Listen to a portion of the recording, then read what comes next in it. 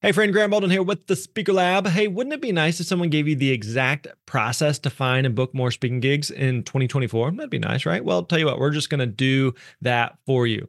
We've created a new 18-page guide based on Dan Irvin's process that helped him actually book over $100,000 in speaking gigs in the past year. Now, Dan is one of our team members here. He's a very successful speaker and also one of our coaches. And so you're going to learn how to get started prospecting, master discovery calls, proposal emails, and so much more. All you got to do is go to thespeakerlab.com/steps. Again, that's plural, thespeakerlab.com/steps. We're going to send you that PDF guide right to your inbox. Again, that is thespeakerlab.com/steps. That's it. That's all you got to do. Go there. Hey, thanks for listening. We appreciate it. You're awesome.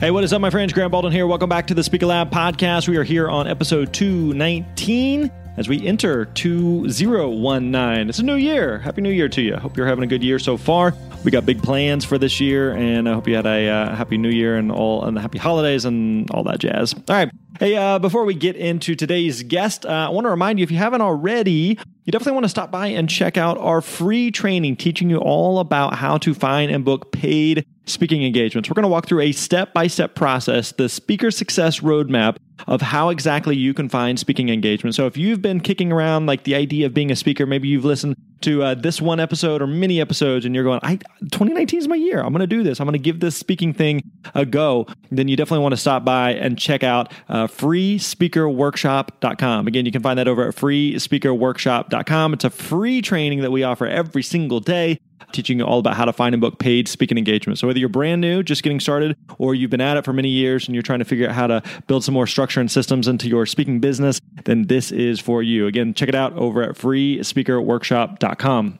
Okay, so today we're going to be talking with Justin Flom. Now, Justin is not necessarily a speaker, but he's actually a magician. And so we actually crossed paths recently. I went to see him perform. He was amazing, a phenomenal performer. And partway through, you'll hear the story that we discuss in the interview here. But it's a different type of performance, but also a lot of similarities with what he does compared to what public speakers do.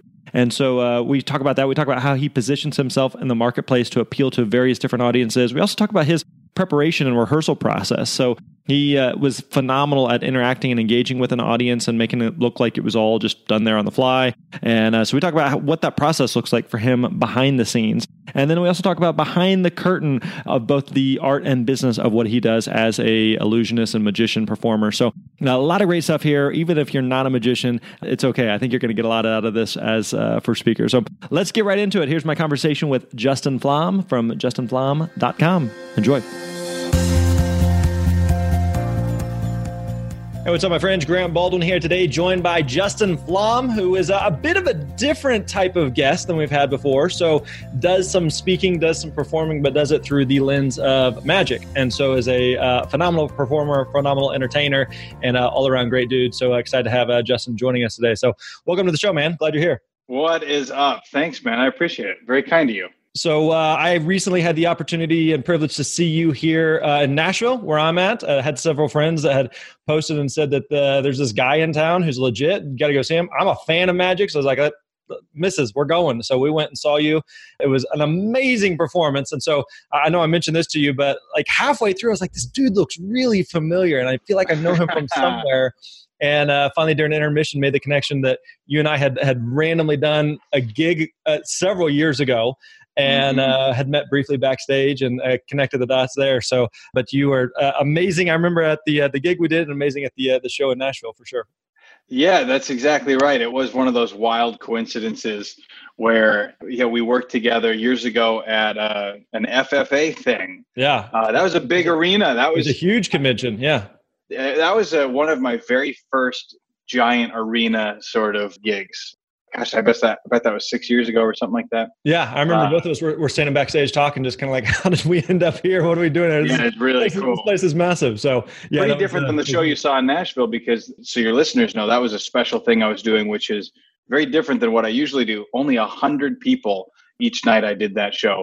But that way everybody could be real up close to the magic, and everybody gets to partake at some point in the show in a magic effect.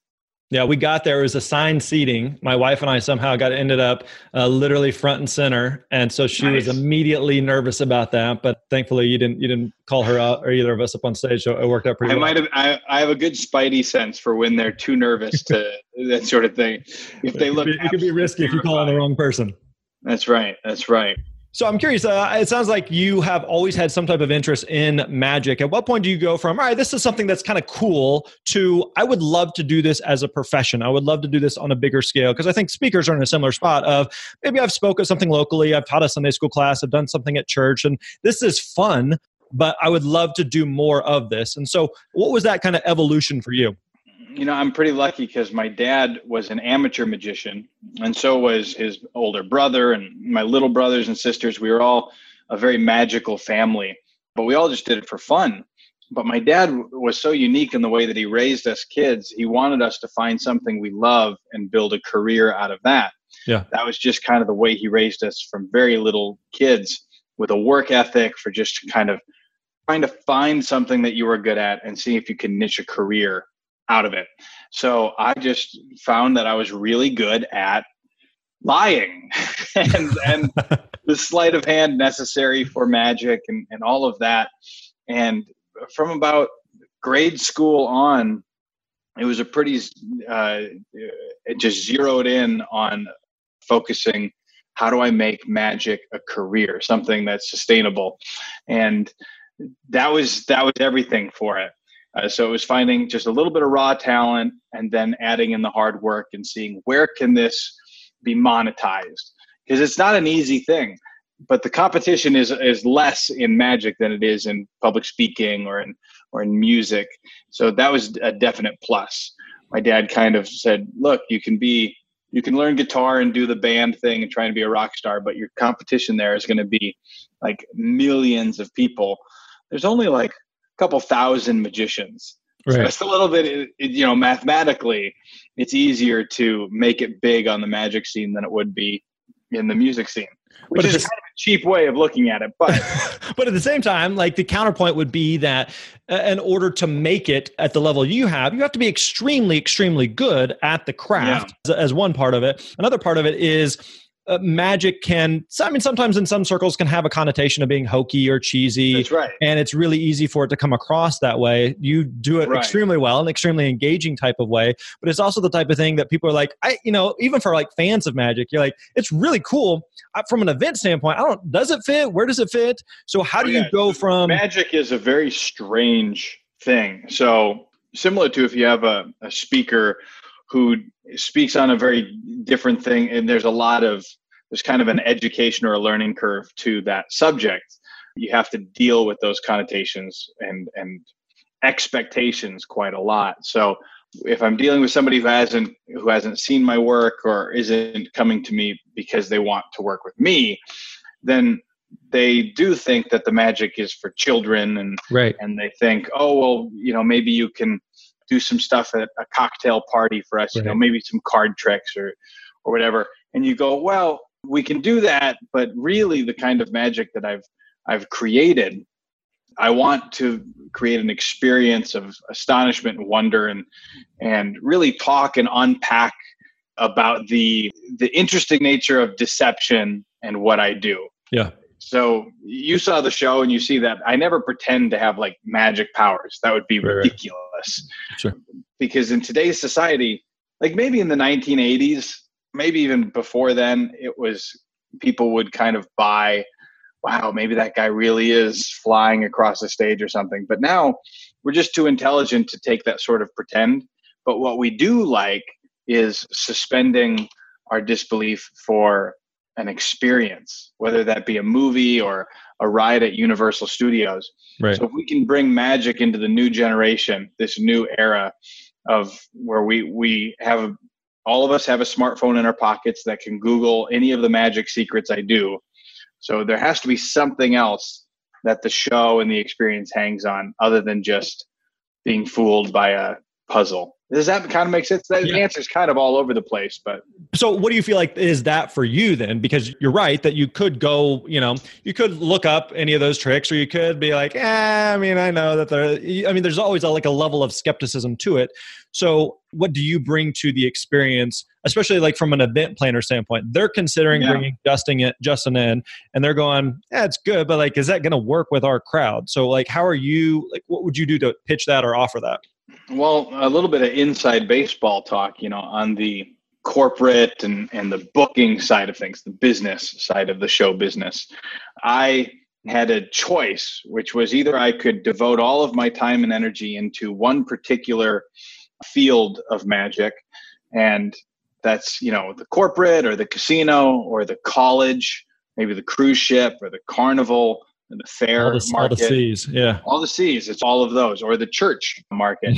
But with that, you kind of got to put all of your eggs in that one basket. So if you're going to do the college market, you got to go to the NACA Association showcases and all the conventions and whatever. And you just fully devote yourself to that. And I did that for a little bit of time with the cruise ship market.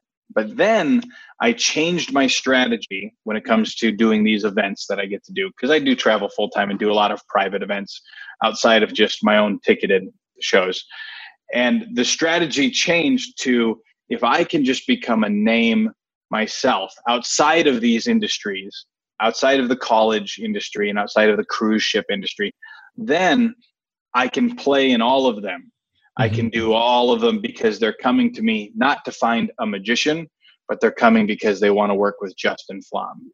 Right. So that began the strategy of making a brand and a type of show that only I would be recognized for. Right. And that's when Ellen DeGeneres followed, and I got to do her show a couple times. And I went on tour with Florida Georgia Line, the country music group, where I hosted their arena tour. It was pretty amazing. But all that came from, instead of just branding myself like I'm a magician and you should hire a magician for your event, it became, I'm Justin Flom, and this is why Justin Flom is perfect for your event. Yeah. So then you're not really comparable with your competition. You try to stand on your own. And it's still something that I'm developing and working on, but that's the strategy behind it, at least. So to back up a little bit in terms of how you got to that point, because today you're correct that outside looking in, it seems like you could do any number of those type of C markets and do a really, really good job. But if you were just starting, I'd never been paid, I'm a decent magician, I'm kind of getting going, and I'm going to try to appeal to everybody in the same way that, like, let's take music, for example. You say, what kind of music do you play? I play all types of music. Like, that just doesn't work. So you can do that at this level, but early on, you mentioned like you focus for a little while on cruise ships, or you focus for a little while on colleges, or focus for a little while on churches, to the point where today you can do all of those. But early on, did you find that you had to kind of like, all right, I'm just going to double down on cruise ships for a year or two? Yeah, I think it's important to be clear that the venue doesn't necessarily mean the style. So I'm not trying to appeal to all styles of all people of all ages. I definitely do have a very particular brand or niche. I'm not edgy and I'm not childlike. There's this really middle where, I always liked Jay Leno. Like that was my favorite. He was the middle America guy. He wasn't the elitist that David Letterman was. So I kind of try to be that. I want broad appeal. When you say you got to double down on one of the things, if you're starting out, if I was starting out today, I would just try to create the most high quality show, because I just think at the end of the day, you can't hide good material. You can't hide good content. Whether it's online or whether in real life, people pass it around, they talk about it. So if it's not being passed around or talked about, gosh, I think that's the market telling you it's not there yet. Not quite ripe. So if you're just starting out, it's zeroing in on, what's the best talk that you give, what's the best style, what fits who you are. And then if you can push your name with that, then you get to hop around those industries a little bit more. Does that kind of make sense? No, absolutely. And this is one of the things we talked a little bit about before we started recording was your best marketing is a great show. And so I remember right after your show talking with a couple of friends here in the neighborhood and like, hey, we got to go back and see this guy. Just because like if you had posted a Facebook ad, if you had just like linked to here's my website, go check it out, like that's going to only get you so far. But showing up and just delivering a really, really high caliber product. And I think this isn't true with just speakers or magicians, but anything like your favorite restaurant may be a hole in the wall place where the advertising sucks, but the food is just so stinking good that you keep going back and you keep telling other people about it because the product itself. So it sounds like for you, that the craft, the art, the performance side for you has been like, if I can nail that, if I can do a really, really good job with that, then almost like the business side kind of takes care of itself. Would that be fair? Yeah, that is fair. I wish there was a silver bullet with the advertising or the marketing or the viral video side. And I just haven't found it yet, because I can post a video that goes to 200 million people, and then the very next video go to 4,000. So that's insane to me. Right. And that to me speaks to content that says that, well, the content of the 200 million hitter is just better than the other one. And even if I disagree, I really thought this video was great. The market is telling me otherwise. And I've just not seen an instance where good quality show or speech or whatever isn't rewarded with eyeballs. Yeah. And I think that's really what it is. So just make it the best that it can be. So today, looking at your business, are you like, how many shows a year are you doing? How much are you traveling? I know you did the thing here locally for a little while, but I think something like that wasn't super common, like not like necessarily like an annual thing that you're doing. But then also like what types are all those C's that you mentioned, are those markets where you're like, I kind of do a mix of all of those? Like what does business look like today? These days, it's about 150 events a year. I'm on the road about half the time. Yeah. And most of them are one-nighters. We've gotten off of, I don't do many cruise ships or colleges anymore, but that's just because I think the pricing structure of those, it doesn't allow me to do it. It takes too much time, especially on cruise ships. It's too difficult. So I've really niched out a market that I love of private events and touring shows. So, and then corporate. So, and that would go within the private events. So I work with Walmart and Heineken. I'll be doing a Walmart Christmas thing here next week. And that's on the corporate side.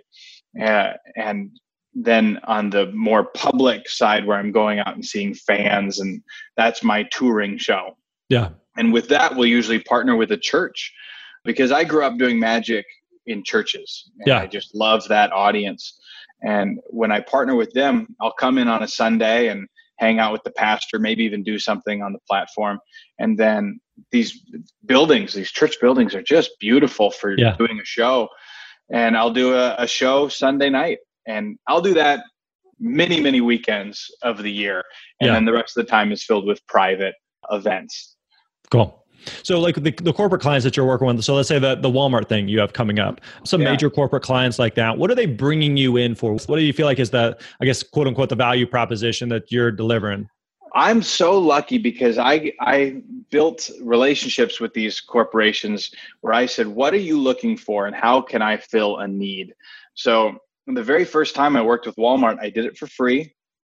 I had a relationship through someone and I said, well, let me just come and do one of your, I think they were called morning meetings, where all of the big managers and employees, they all watch online, and they're in the headquarters in Arkansas, and Doug McMillan, the CEO, talks about maybe what they're working on, what they're taking on for their competition. They're doing this big thing with online, so they're pushing this thing. And they bring in, I was there, and Nick Cannon was there hanging out, and Gronkowski. Yeah. There's me, Gronkowski, Nick Cannon, and we're a normal three group that you normally put together. But Walmart has those connections, so they're always bringing in cool people to speak for them. And I did it for free. I was just doing it for fun. But because I volunteered my time and gave really good product that morning, really interesting talking and magic and this and that, I ended up that day with a book deal with Walmart. And Coca-Cola was in the audience. hanging out there at Walmart. So a year later, I ended up doing an international ad campaign for Coca-Cola. Wow. And then that relationship built, and I was able to go and do and host their international shareholders meeting. Yeah. So when Walmart would bring in all of the international employees, they bring in one representative from every store on earth from Walmart. They put them all in this big room, and everybody's got their flag from their country. Yeah. This is a big meeting where they're giving a lot of different content for what they're looking for the next year. My job was to host that. And then they saw that I was able to kind of work in some points that they're educating their employees about through magic. So then the next year, which was last year, they brought me in to teach managers a new concept that they had with this personal device. And there were some things that Walmart needed, and some difficult information, things that the managers might not like, that they really need to kind of, how do we lob this to them in an interesting way? And I did it using magic tricks. Gotcha. So different tricks that I created would, like, they have a new locker system that they want their digital devices and their scanners to go into so that they're protected, they don't get stolen, things like that. So I had to come up with magical ways to encourage employees to use this locker system. Yeah. It's just kind of a crazy job, but you slowly prove yourself. And I don't know if that answers the question that you were asking, but I think that's an interesting way that a magician can be used by a corporation. So it sounds like you've got kind of two sides of what it is that you do. You got like just the pure entertainment side. So the night we were there, Right. It's just like, hey, I'm just there to see a show. I didn't come to learn any life principles, so to speak. I'm just there to be entertained. And it was phenomenal at that.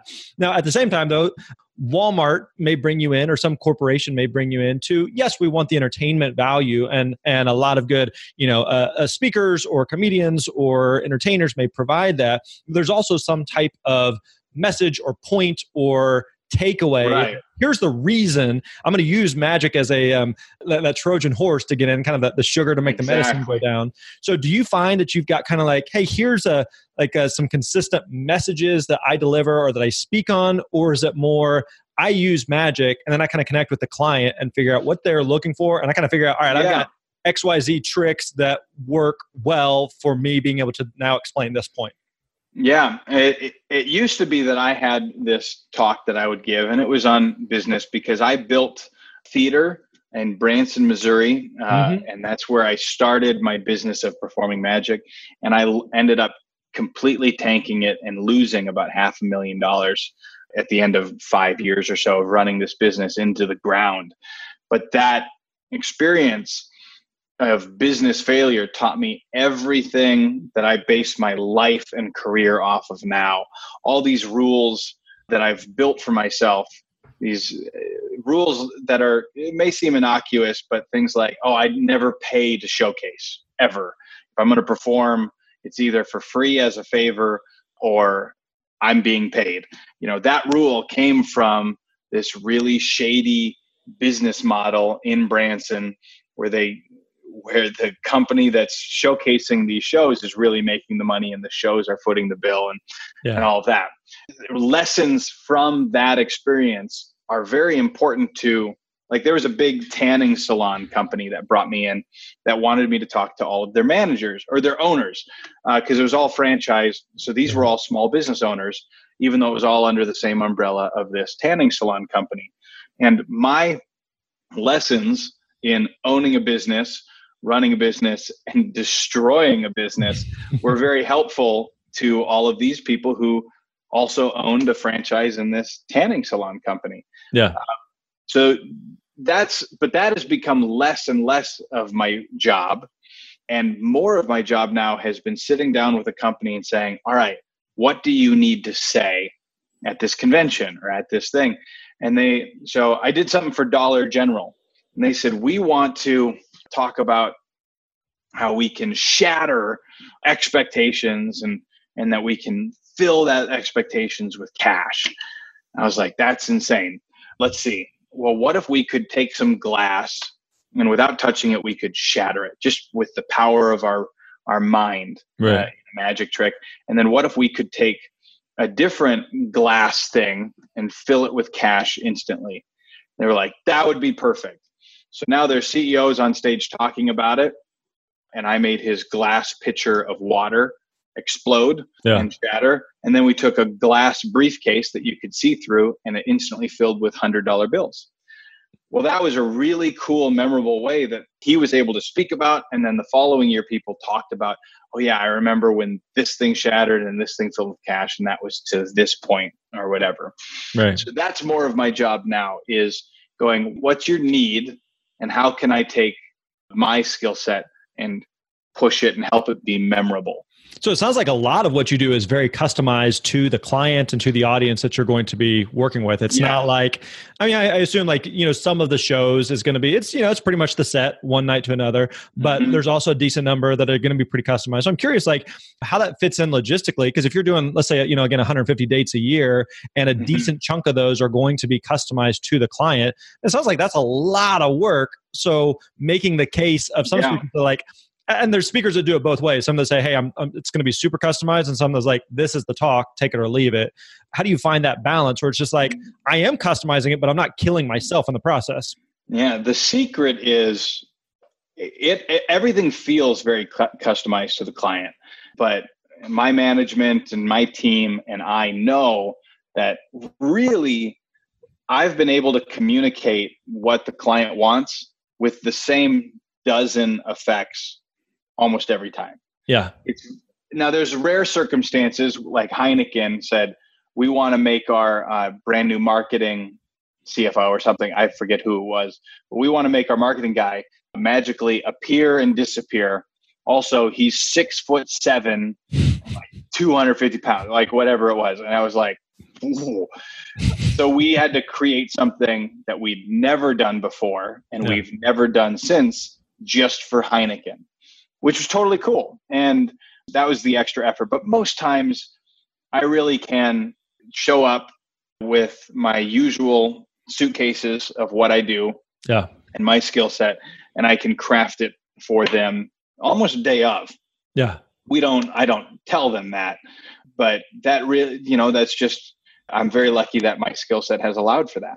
Yeah. And there's a true art to that of it's the first time the audience has seen it, but to you, it's the 100th time you've performed that. But to them, it feels like just came up with this on the spot. Exactly. And the reality, there's much more going on, quote unquote, behind the curtain there. So let's shift gears. I want to talk about the art for a second there. And again, even though the, performing a magic trick is going to be slightly different than telling a story or delivering a punchline or whatever it may be, there's a lot of similarities there. So I'm absolutely curious, especially on the rehearsal preparation side of things, you've got plenty of tricks, or what do you call them? Do you call them a trick, an illusion? Oh, I'm not pretentious enough to care. I mean, we can call them gags, tricks, bits, any of that is totally cool. So you've got plenty that you know today that work, but there's also something to learning something new, to trying something new. So if you're working on new material, how do you bring that into your show? Because it's kind of same for a speaker telling a story. Like I'm writing it out, I'm fleshing it out. It's an educated guess until I get on stage. Yeah, I'm obsessed with material. I love it. And speakers with their stories, comedians with jokes. I just want a mountain of material. So I spend a lot of time listening to podcasts of comedians.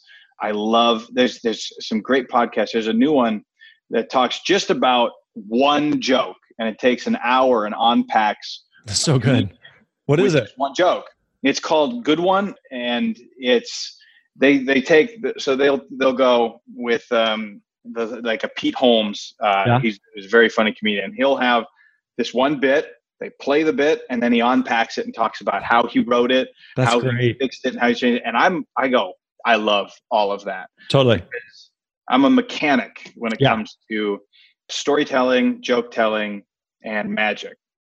Now, I made strategical decisions. I didn't want to be a comedy magician. Now, you saw the show. It's a very funny show. True, absolutely. But I never set out to be a funny magician, because the expectations then are too great on comedy, and that's just a dangerous place to be for me. Yeah. I can't have people expecting a number of laughs per minute. But if they go in expecting a magic show, I can be very funny. I can be the funniest magician they've seen. Right. And it just ends up being a bonus. But the development of new material is I just want the biggest mountain of material possible. So if I've got 3 hours of material right now, like I want to double that in the next couple years.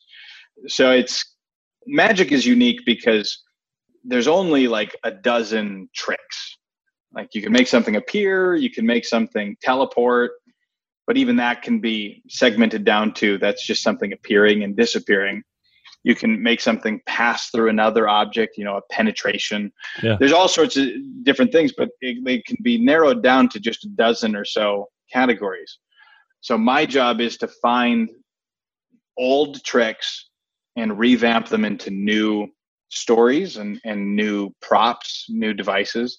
So a trick that might have been done 100 years ago with a pocket watch, we will try to do with a cell phone. That's my job. So I have to know about all of these old things and then figure out new ways to do them. That's the first step. And then the second step is, how do I take these boring magic tricks and put an interesting presentation to them? And that's maybe most of my job, because I have in my house hundreds and hundreds of tricks, gimmicks and methods and routines. And then I've got a library of books full of 1,000 more. But most of these are not interesting on the stage. Just like a speaker has great stories and even incredible funny things that have happened, but they're not ready for the stage until you really craft the punchline and really where it's going and remove the extra details and leave in only what's necessary. So that's kind of the process, is finding old things and then finding an interesting presentational hook to put on it. And I could spend just hours talking about that. When do you feel like a bit is ready for stage? Because it's one thing to be like, oh, I got this idea, in the same way that a comedian, let's say an observational comedian like a Seinfeld's like, oh, I got this, or a Gaffigan's like, oh, I got this idea for Hot Pockets, and like I can think about it and I can even write down some ideas and I can play with it and I can flesh it out. But going from that to, like, I assume you've seen the documentary Comedian. It's incredible. It's amazing, it's right? Incredible. We reference that frequently on the show, of just like, it does, like a speaker doesn't just get up and do the thing and it just like, it just magically worked out. And the same way that you don't just get up there, like so much of that is pre-planned and choreographed and practiced and scripted. So what's that evolution like for you before you feel like, the evolution, okay, this is ready? So I love doing things in living rooms. I'll oftentimes, like when I did Ellen DeGeneres, I first had friends over to my living room and did it for them there. And I had my wife film that. And then that was what we pitched to Ellen. And that was the clip. We just showed me doing it in the living room. And the reason I love living rooms is things are oftentimes more funny when you do them just for your relatives or something. So I try to find a good audience of people, whether it be friends or family, and tell them a story. So I'm testing out a story now about driving my truck across, like I moved from Nashville back to Las Vegas. So I drove an 18-wheeler across the country, and I don't look like a truck driver. I look like a preppy, hipster 30-year-old. And I'm in these big burly truck stops because that's all. And I'm working on this story right now. And I'm just telling it to different family members and different friends and figuring out where the lines are. But it's a story about just being sore after driving 26 hours. So I stop in a truck stop and I pop in $1 into one of these massage chairs. And suddenly my whole body is vibrating and shimmying as these big burly guys are walking around giving me the side eye. And it's this weird developing, figuring out where the laughs are and all of that. I say all of that to say I'll put it on stage actually pretty early in the development process, because I've got enough good material that I can hammock it between, meaning hang it between two weaker spots. And the other thing I'll do is I have a meet and greet or a VIP show before or after my show. Yeah. And that's a great place to test out new material, because for me, if I'm doing a meet and greet after the show, these are people who saw the show, they're warmed up, they loved me. So now they're a very soft audience where I can test something out for them. Right. So those are the two things. Is I'll develop a story or a trick that I'll tell the family members or friends in a living room. And then I really like risking things and just throwing them on stage, because I think an audience loves to see somebody fail. Yeah. And I always tell the audience, I'll be like, you guys want to see something I've never done before? And I usually tell them inside baseball, I go, magicians will sometimes say, all right, here's something I've never done before. And they're lying to you. I'm not lying right now. This is a weird bit, and let's see if it works. Yeah. The audience is excited to be a part of that process. I would 1,000% agree. I think as speakers that you enjoy when something that's not supposed to happen happens in the room. Absolutely. It could be at a cell phone goes off. It could be a weird sneeze. It could be just something that takes place that creates this raw, real moment that wasn't scripted. That wasn't supposed to happen, but we all experienced it together, and it creates this really, really unique moment. So it sounds like you're able to have some of those and create some of those as well. Yeah, if you were on a date with a woman and she learned that everything that you were saying to her was a line that you read in a book and it was scripted and nothing was customized to her unique experience sitting there in front of you, that's not going to end well for you. Right. She's not going to feel very endeared to you at all. The audience is the same way. If they just learn, oh, that's the way it every time. That's why comedians and storytellers, they do well to put in those unique moments, even though you and I know it happens that way every time. People come up to me and they're like, I do a trick where a woman shoots me in the face with a BB gun. Mm-hmm. And people come up to me and they go, I was at that show where that woman couldn't stop smiling as she was shooting you. And I go, oh, but that person just doesn't realize that's every time. That's all of them. It looks like it's a unique thing that happens, but that's every moment. And you want to take a balance between allowing those moments to breathe and happen, and making sure that they're not obvious to the audience, because then they'd feel, duped. Right. You don't want to see behind the curtain all the time of quote unquote how the sausage is made. So. Well, Justin, this has been super helpful. This has been really fascinating. I'm sure we could go on for much longer, but I want to be respectful of your time. So if people want to find out more about you and what you're up to, check out some of the tricks that you've done, some of your more popular videos, some amazing stuff online. Where can people go? Yeah, if you Google Justin Flom, YouTube and Facebook is where all the videos tend to live now. The views are all on Facebook. I crossed over 1 billion views on that platform, which is just incredible. That's wild. YouTube organizes the videos a little bit easier, in my opinion. So, if you want to take some time and waste your day watching magic videos, YouTube and that sort of thing. But it's just Justin Flom. And that's my Instagram and Twitter if you're interested in the more personal stuff of life. And then get ready, because coming up in new year, 2019, there's this new show called World's Best, and CBS is doing it. It's following the Super Bowl. And it's amazing. And I will be on that show. Wow. Really exciting things happening. So CBS World's Best after the Super Bowl. Awesome, man. Very cool. Very cool. We're looking forward to that. So Justin, thanks again for the time, man. We appreciate it. Absolutely. Thank you. All right, there you go. Hope you enjoyed that conversation with Justin Flom. Again, you can check his stuff out over at justinflom.com. That's a great thing to say, justinflom.com.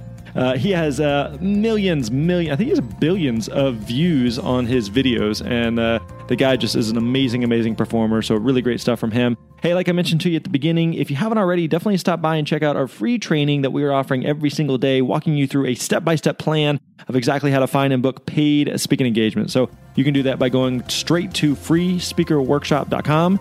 Again, you can find that over at freespeakerworkshop.com, and we'd love to connect with you there. All right, my friends, that wraps up episode 219. We'll catch you next time. You're awesome.